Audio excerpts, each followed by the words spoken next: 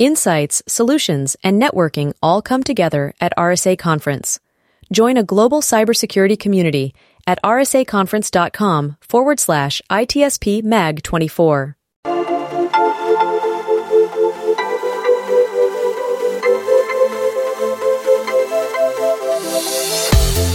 Welcome to the intersection of technology, cybersecurity, and society. Welcome to ITSP Magazine. You're listening to a new Redefining Security podcast. Have you ever thought that we are selling cybersecurity insincerely, buying it indiscriminately, and deploying it ineffectively? Perhaps we are. So let's look at how we can organize a successful InfoSec program that integrates people, process, technology, and culture to drive growth and protect business value. Knowledge is power, now more than ever. Purpose-built for securing Active Directory, CyberSecurity delivers first-of-its-kind solutions to address the entire lifecycle of a directory attack, finding and fixing security vulnerabilities, intercepting privilege escalation and persistence, and quickly responding to cyber attacks. Learn more at CyberSecurity.com. HITRUST is a leading data protection standards development and certification organization that strives to safeguard sensitive information and manage information risk for global organizations across all industries and throughout the third-party supply chain. Learn more at hightrustalliance.net.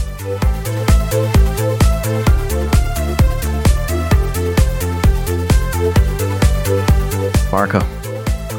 John. What the heck does PR stand for? Public relations. Public relations. And then it goes 360 from there, especially nowadays. Exactly. Also meaning taking care of fires. Taking care of fires. Well, and I'm not going to share this story, an interesting view from a buddy of mine. If anybody wants to know what the story is, they can DM me for what I'm talking about here. But public relations, I don't know that there's much relation between the PR firm and the public, or they're the gap between the company and the public. But what I'm getting at is PR firm relationship is more with the company, and that then is distributed in communications that just make it out to the public. So I guess my point is today we're talking about the relationship with PR and security leadership, and specifically the CISO role.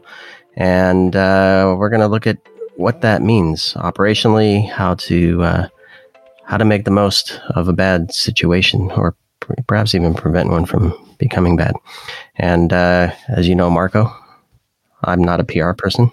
Neither are you, I don't think. Can't do that by yourself. Exactly. We need to hear people experience, people that are in the field, and to really try to figure out how to handle this situation where, to be honest, and that's going to be my position today, why do we always have to talk about cybersecurity when things goes wrong, and why the relationship cannot once in a while to be about the good news? But, we'll get there. Let's present our guest. Exactly. So we have the wonderful Melanie Ensign on, and Ed Amoroso as well.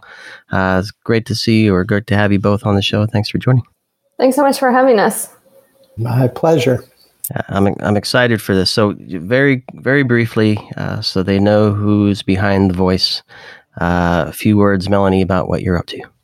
Sure. So these days, I am the founder and CEO of Discernible, which is a specialized communications consultancy dedicated specifically to cybersecurity, privacy, and risk issues. So a lot of our clients end up being CISOs rather than CMOs, because we do a lot of consulting specifically for those organizations to help them become better communicators. Previously, I led security, privacy, and engineering communications at Uber. And I've also spent some time working on security communications at Facebook. And previously to that, I actually had the honor of working with Ed's team on AT&T security for about 6 years.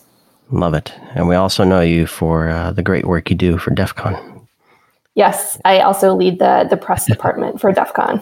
Love it. That too. So many things and so much to touch on. Ed, a few words, please. Sure. So I'm one of those rare folks who's only done one thing in his life, and that's cybersecurity. I grew up in a family where my dad was a computer scientist, so I had access to the ARPANET while it was still that.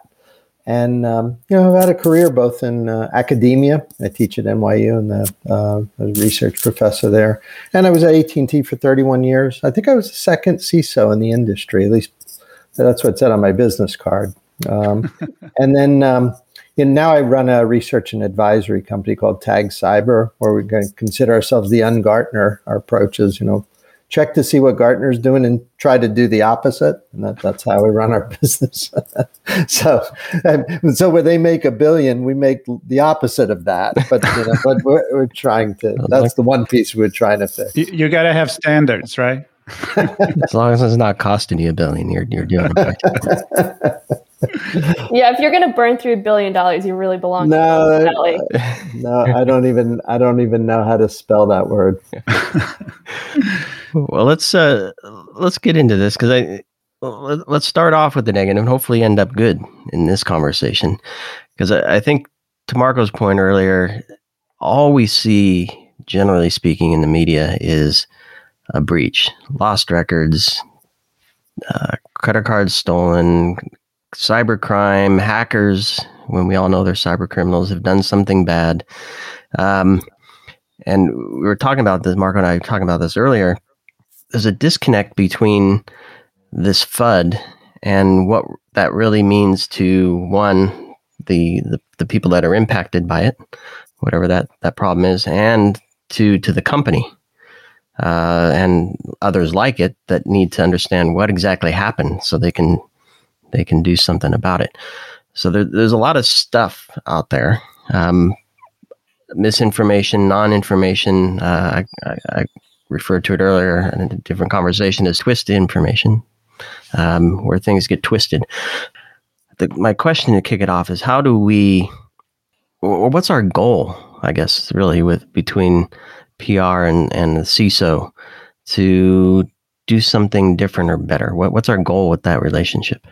So I can certainly speak from the communications perspective. So as a communications professional, when I'm working with a CISO or a chief security officer, like Ed was, I'm really looking at two things. Is one, when there's an incident and something that people need to be informed about, I want to make sure that they're getting the most accurate information as quickly as we can possibly provide it.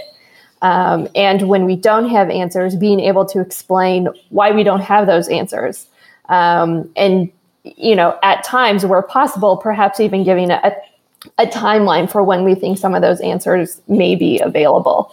But the second thing is, and this is where I think a lot of security organizations and even the companies that they reside within kind of miss out on opportunity, is there's a lot of value in proactively talking about your security program and your security commitments so that you're able to build allies and goodwill within the industry before something bad happens.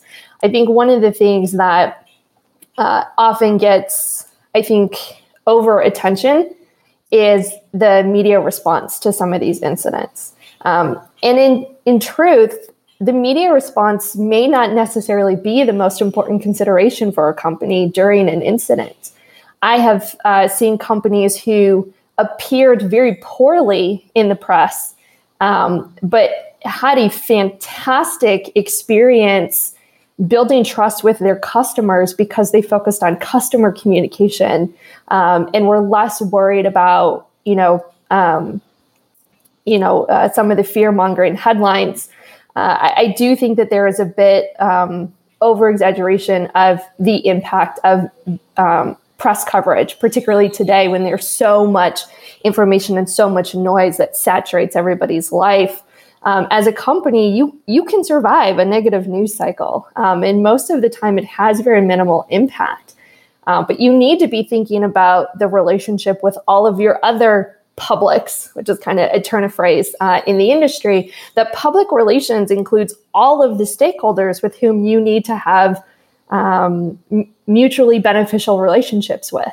So it's not just media. And oftentimes media is not going to be the most important audience during an incident. And so when you think about who is likely to be most important, like your customers or your employees or your partners, you need to have ongoing proactive communication with those stakeholders prior to any incident happening in order to build the trust and benefit of the doubt that's actually going to help you survive successfully through an incident.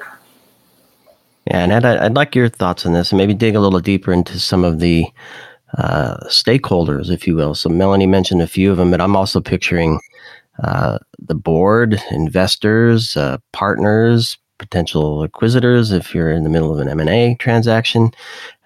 How do you as a CISO, before something bad, I mean, we'll probably talk about this, trying to respond when you don't have a plan in place. Let's take a moment and assume you have a proactive plan in place. How do you identify the stakeholders? How do you organize with them what their role is in all of this stuff? And what's the role of the PR team in helping you with that? Well, it's important for security teams to understand how much has changed in the way businesses communicate with the world. And you mentioned all these stakeholders. It's everybody. It's your customers. It's public. Like I grew up in a world where my mother watched Walter Cronkite and believed him, and I watched the TV ad and believed I'd get the date if I gargled with Pepsodent or something. I mean, you believed that stuff. You believed advertising, and you believed a newscast. It was a different world. Nowadays, nobody believes any of that stuff, and you're either real or you're not. And you know what I mean? Like, being real is hard to define. It's one of the things you see when you see it. You know it when somebody's being honest and real. So in our industry, what is unique is that we seem to have a healthier stream of vulnerabilities and incidents than others. Like when a car has a problem that some minivan goes off the road and kills somebody. Then the car company comes out, they apologize, there's a big recall, it's a big mess. That doesn't happen often. In our industry, that happens every hour. So that's why we tend to be more focused on this. Now, the role of the CISO really is not to communicate with the public, but to create an environment where risk is being managed, where honest information is being funneled up through the public relations and media teams. And you're there to make sure that an accurate picture is being portrayed. And nowadays, we know, like with the incident that we saw with Joe Sullivan at Uber, that there's a grave responsibility there to make sure that important information that should be in the public is actually going there. So we are seeing maybe some fresh snow being shoveled in this whole area by the cyber community. And I would claim, I don't know if Melanie would agree, but I don't think it's the differences in a company having a problem and then telling the public. That's not different from other industries. Our difference is the frequency is just nuts. And that's maybe the second role of the CISO. It'd be nice to maybe cut that frequency down a little bit. Like, it's not reasonable to have so many problems that come up. I'm not blaming the CISO. I'm just saying that's the job, to do the risk management, to cajole vendors, to fund research, to hire great people, to do good architecture, to just be smart and make things better. When working with Melanie, so I don't have to call her twice a day, with some problem. That's generally not a happy call. Well, frequency is one, and I also suspect that there's some mystery to technology as well. That and the Hollywood personification of hackers kind of amplifies it, right? So two things come to mind on that front in terms of why it seems to get more attention in our industry than others. First is that I don't think it actually does. I think we just don't pay attention to other spaces as closely as we do to our own. But I think the perception is there because, frankly, we have a media corp this is their full-time job, is to look for security incidents that they can report about. And that is, I'm not in any way saying that is a negative thing. It is just a factor that contributes to why we in the security industry see so much of it, is because there are dozens of people whose job it is to go find something like this to write about multiple times a day. The other side to that coin is that there are infinitely more people within our industry who are trying to sell something by shining a light on all of these incidents. And so there is a lot of incentive within our own industry to keep the perception of urgency and crisis going. So many thoughts in my head, and not a single one is good. So I'm gonna try to stay positive here. The problem that I see here, and Ed, you went on kind of there with the transparency. I feel like with the branding value that we have nowadays, even from a political perspective, for the future of a brand, and I think that what you mentioned as the ongoing communication is important. We can't talk about a business like we do in this industry only when bad stuff happen, because words have value, and the perception for the public opinion is certainly not good. It's not good for the stakeholders, it's not good for the consumers, it's not good for the media itself, which maybe they're not even as prepared as they should to cover cybersecurity. Some are. I'm not pointing finger, but maybe Melanie and Ed, I mean, from the two different perspectives, what are we doing wrong as an industry, or what can we change to help the media to be part of the positive conversation and not just about the negative one? So I'm going to be really honest. I don't think we're going to be able to change it completely. That is simply not the business model of most media organizations today. I think one of the truest things that kind of gets kicked around in my discipline is if it bleeds, it leads. That comes from journalism. And I don't think that is ever going to go away, because of the business model of journalism, but also human nature. Like, we click on things that look terrifying, right? I think I have seen every single true crime documentary that Netflix has put out, during the pandemic. This is just, there's a reason why Gaper's delay is a thing, right? So there's only going to be so much that we're actually going to be able to control and change in this environment. However, I think where we can really make the most progress is recognizing the limits of media or at least formal media organizations as a communication channel to share more of those positive stories. There is no rule that says that your message has to be filtered through a reporter. It's 2021. You can go directly to the people that you are trying to talk to. And this is what I'm saying. I think both in a negative sense and in a positive sense, the influence of media within the space of cybersecurity, I feel, is often exaggerated or perhaps misunderstood. And so I view the role of media as, they working for public interest, making sure that they're holding companies and organizations accountable. I think it's really important that we have that function in our society that is forcing more transparency on these issues. However, if I'm the communications person navigating an incident, media is a sliver of what I am working on in terms of communication around an incident. And that is because for most of their stakeholders, I don't want it to be filtered through the media, nor is that always the way that they prefer to get information. One of the areas where inaccurate press coverage can be problematic is with regulators or government officials.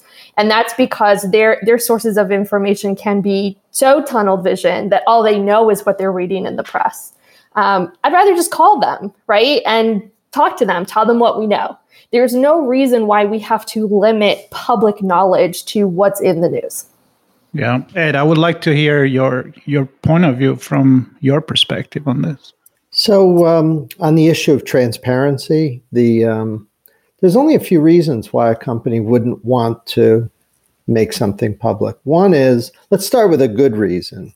It may be that they're concerned that a vulnerability could be exploited. Like if we figured out that we're all walking around with a laser pointer and if you pointed at a plane, the plane crashes. That wouldn't be a good thing to point at. It'd be better to fix that. So that's responsible disclosure. You don't go to the media and so on. It's a form of transparency, but it's a very guided one. And I will say that a lot of people have hid behind that excuse when it's not valid, right? So that's the first kind of one that we can all say, if you went off and you work that quietly, I sort of understand.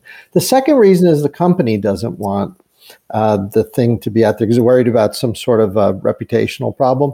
That's weird too, because for analysts like myself, when we compare companies, we assume everybody gets hacked, but we like to see how you handled it. And the ones that handle it well come out well. We say that's a good company. They did a good job. So in a weird sense, it's an opportunity to show that you're a good corporate citizen. You do these things. So that's the second. The third problem or reason you wouldn't be transparent is that some individual, the CISO, doesn't want to push it out for reputational issues. And that one I'm very sympathetic to. Let me give you an example. Like for me, I'm this guy who likes networks and I'm a computer scientist. That's what I do. I just write software and have fun with computers. I go to DEF CON. I read stuff. That's what I do. And then I get a job in industry, like messing around with networks. And before you know it, you're in an IT security team. You're leading it. All of a sudden, you find yourself in a role you hadn't expected. Guess what? You are the front in a nation state against nation state war, and you're not funded for that. You don't have the right staff or capital or tools. You didn't sign up for that. You signed up for it because you like doing network stuff and setting things up and seeing if you can look at data to stop attacks. And that's what you signed up for. And all of a sudden, you're getting raked through the mud because you got attacked by a Russian group, where, you might get, like, you're going to get, oh my God, you're going to get fired by the board because this Russian group came after you and your 17 underfunded, security staff. It's ridiculous. So this idea that you blame the victim, it might be right. Like it's not 0% of the cases where someone has been negligent. Now, Melanie and I have seen a lot of cases like that. And yeah, that's fair. It's in any industry. But cyber is one of those weird industries because a lot of you mentioned board members earlier, most of them don't have a clue around cyber. It's a very Luddite heavy community. So their reaction is to blame the head of the security team because surely should have been able to stop a bunch of hackers. What's the big deal? So in essence, I think those three cases, the ones where you have a good reason not to be, yakking about a vulnerability, those are the minority of cases, but it's not zero. And there are cases when that has to be done responsibly. Company not wanting to do it, I don't think anybody stopped buying stuff at Target or Home Depot. I mean, I think the stocks even went up after that. It's like, what? So what are you worried about? And then for people, that one I'm closest to, and you do get beat up pretty good. When there's an attack, it's not something that is good for one's career. Sometimes we get a little sarcastic and joke about it, but it's not. You don't want to go through that. Having gone through some of that myself, it's not pleasant. And I'll tell you, it's not a fair fight. So that's sort of my perspective on that. Yeah, no, I appreciate that. And Melanie, go ahead. I was going to say the one additional scenario that I've experienced is when you bring in law enforcement, depending on who you're bringing in, they may actually censor you. And that can actually be a really uncomfortable position as the company, if you want to be transparent and your default setting is to be sharing these things. And you're put under somewhat of a gag order in service of a law enforcement investigation. That can happen as well. Melanie, I think you would agree that does happen. But both that one and the responsible disclosure, my fear is, and I think I'm being honest in saying this, a lot of people hide behind that stuff. They'll say that. And you're right, it does happen. But I always worry that people maybe blow that up bigger than it normally is. Yeah, so I actually, believe it or not, was at a security conference several years ago. And to be fair, this was prior to CCPA or like privacy laws in the United States that had like 72-hour notification requirements and things like that. And there was a security vendor at this conference giving PR advice. Like the presentation was, here's PR advice when you have an incident. And one of the pieces of advice that they shared was, regardless of whether or not you think you need to report it to law enforcement, bring them in anyways, so that when reporters ask you about it, you can just say, there's an investigation going on, we can't say anything. And I was dumbfounded at how incredibly dishonest that was, but also just truly terrible advice. That's bad advice. Because the reporters are just going to go to whichever agency you're deflecting to, and they're going to say, the FBI says there's nothing going on. So tell me, it was terrible advice to me. But, to your point, Ed, yes, there are times where companies will try to hide behind that. But I do think it's important that we acknowledge that those cases do exist, so that, when we find out about an incident after the fact, rather than as soon as we think we deserve to know, it is important to ask the questions about, why didn't we know? Was it one of these cases where there was extenuating circumstances, or was it one of these cases where somebody was behaving inappropriately, or they made some unethical decisions? Because we're not going to be able to hold people accountable for making bad choices if we can't distinguish that from the other cases. Well, in a way, I feel, and Sean, I think it's time to start talking about the business value of cybersecurity, but I'm going to make a quick comment from a marketing and advertising perspective. I think that the cybersecurity product and service marketing team from the beginning, it just set up wrong expectation. It just like said, we're going to stop everything. We're going to make you unhackable. We're going to resolve all your problem. And then guess what? Then problems exist. So if we actually do prepare to the fact that stuff is going to happen, bad stuff is going to happen, and you should judge the company from the way that they react to the problem, then maybe we have something a little bit more real to work with, Sean. But what do you think for the business? What's the consequences for it? So I'm gonna go to Ed with this first, and definitely want Melanie's views on it as well. But just we touched on trust here, and you said the vendor, and unfortunately I'm going to point to the vendors here. So their job is to sell stuff. They gave advice. I've also heard advice: bring in GC or legal counsel, so you can hide behind them. Doesn't work, by the way. So lots of stuff is still discoverable.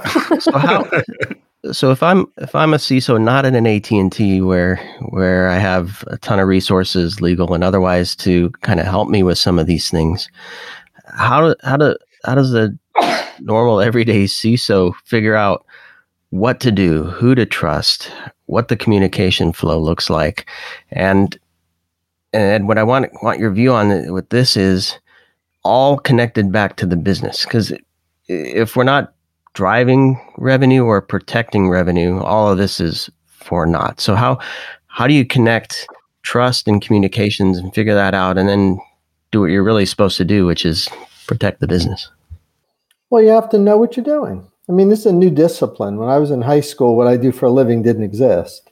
So it's new stuff, and you got to figure it out. I mean, would you ask the same thing to somebody managing a bookkeeping or finance for a small business? Oh my gosh, how are you going to know where to book what? Be like, we'll figure it out. So in a sense, this is a discipline. Information security is a discipline that needs to develop. It needs to get to the point where the people that you're hiring understand what needs to be done. Now, I'll tell you, cloud is a nice way to go. Like, I think for smaller businesses that in the past would have been mucking around trying to set up Exchange servers or something, and that wouldn't have been so good a couple of weeks ago, right? But the Microsoft hack. But you go out and all of a sudden you have an email department with Google or Microsoft, and they do a great job. Or in the old days, have been setting up like HR and personnel applications and running them on servers. Who the heck does that? You go get a SaaS app. So this idea that businesses can be reliant on third parties that provide a nice, probably more protected service than they can do themselves makes the job a little simpler. It doesn't make, again, as a nation, it shifts the burden from one place to another. But to your question, Sean, about what's one to do if you're in a smaller environment where you don't have vast resources to have a lot of security people, then select your services wisely and learn what you're doing. There's a zillion online resources. My goodness. Like I teach this Coursera course, 120 or so lectures through NYU. The darn thing is free, and it's hours and hours and hours of classroom lecture. You can take Stanford courses online. You get like a Stanford CS degree just sitting at home. So I'm just saying, I'm not trying to sort of cry wambulance here, that stop crying, just, go do it. I know it's not easy, but if you're going to do this job, you got to know how to do it. And you shouldn't have to go ask a bunch of people for babyish advice. You should know this business. If you're going to do it, learn how to do it. It's a little tough love there, but I think that's the truth. Yeah, and Melanie, I want to touch on something that Ed's talking about here, where the cloud and service providers, those are third-party vendors. There's an ecosystem there. We've seen one of the biggest issues recently, where an ecosystem with nth number of impact, right? So and that to me just speaks to complexity. So it's hard to set up your own stuff, but then it's hard to manage all the stuff, even if it's controlled by somebody else. So how does one deal with that from a PR perspective? So I am of the school of thought that every company should have a dedicated comms person to security and privacy if they can. I realize that at a certain size that is not feasible. That's why my company exists. But for companies that can, that do have those resources to have a dedicated person, it's so important. And it's important for a number of reasons. Similar to what Ed was talking about with the CISO role, you actually need to learn how to do this job. You need to have domain expertise. You need to understand the ecosystem, as well as all of the historical context about how different incidents at similar companies or other industries have been treated, how other companies have reacted to these things. There is a great deal of study that goes into this role. But the other part of it is relationships. When there is a third-party incident, that isn't just the victim company that is the victim, right? As we saw with an incident like SolarWinds, there were quite a few companies, tens of thousands, who were getting questions upon questions from customers and partners about what their risk exposure was to this incident because of how widely used this application was. So there's a lot of communication needs, even within an incident that doesn't directly impact your company. Even if your answer is, we have zero risk exposure, that needs to be a coordinated effort from a communications perspective to make sure that that consistent, accurate answer is getting to all of those stakeholders. Because anytime there's a confusion or disconnect in that communication, it creates distrust, right? Because all of the reality is you can't separate all of these audiences, right? Like all of these audiences bleed into each other, and there's a lot of overlap. So just because you think you're sending an email to customers doesn't mean there isn't going to be a journalist or somebody else in that mix. And so the relationships are so important with everybody within the business, similar to the way that CISO needs to know all these players. So does the comms person. And additionally, you need to have relationships with the PR teams at your vendors and third-party providers, because you need to have a coordinated effort as well. I can't say something to, customers that's different from what SolarWinds PR is saying. And if SolarWinds PR is getting their information wrong or confusing people, I need to go help them address that so that we can all be giving the public and our customers consistent, accurate, and honest advice about what to do. And there's just no way that you can manage all of the internal and external relationships to do this job well if it is not your full-time focus as a communications professional. Yep, it's complexity. And as we are starting to wrap here... It's simple, Marco, it's simple. Yeah, it's simple. You know what is simple? That's actually, I love that you said that, because simple will be to to start thinking about a plan. I'm not saying the plan is simple. The plan may be complex, but it's a simple step. It's kind of like it's a big leap for humanity when you do a step. And Ed, you mentioned this quite a bit, like to be prepared, right? Transparency, ongoing communication. And my question, maybe the last one for this conversation is, what's the role of the CISO in preparing and working with the PR team, the marketing team, and in creating this plan, or isn't his role? Well, it is part of the role. I mean, just take from the perspective of threat management, kind of your relationship with the hacking and research community, for example. That's important. And that's an external conversation. That's an external give and take. And you're going to be doing that in a larger company through your media, legal, and public relations partnership. So just simple bug bounty is going to be something that has to be managed carefully. Again, you can see how you can get crosswise if you've looked into the Uber thing. That was all bug bounty. So that relationship with the rest of the world is all related to threat, and it's part of the job. So partners, a good partnership with someone who knows what they're doing, like Melanie. She's very bashful. She's not going to get on here and market her company, but anybody who doesn't have PR support would be nuts not to call Melanie, in the next 10 minutes and have her help.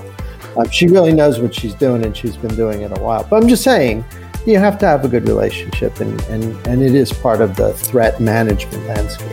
It is all about the relationships, and if your relationship is only with the computer, you're going to have some tough times managing this.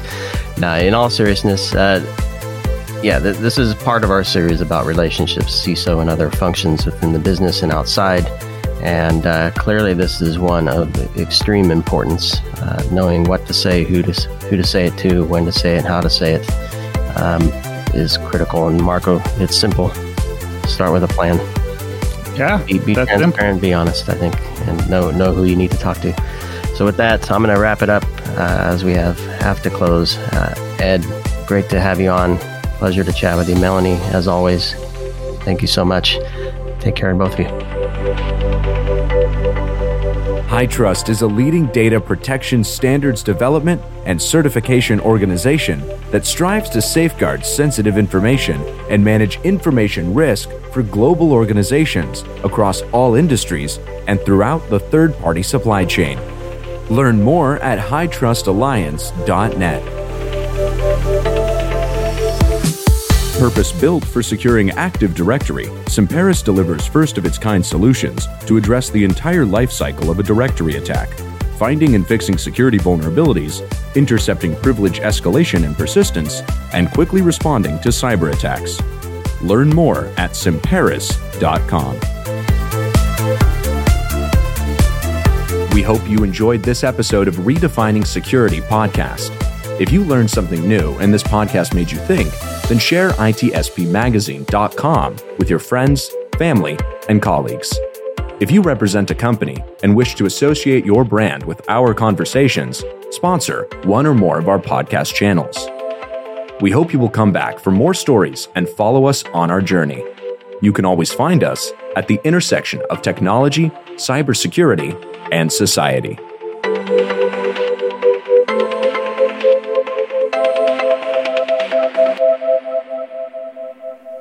Insights, solutions, and networking all come together at RSA Conference. Join a global cybersecurity community at rsaconference.com/ITSP Mag 24.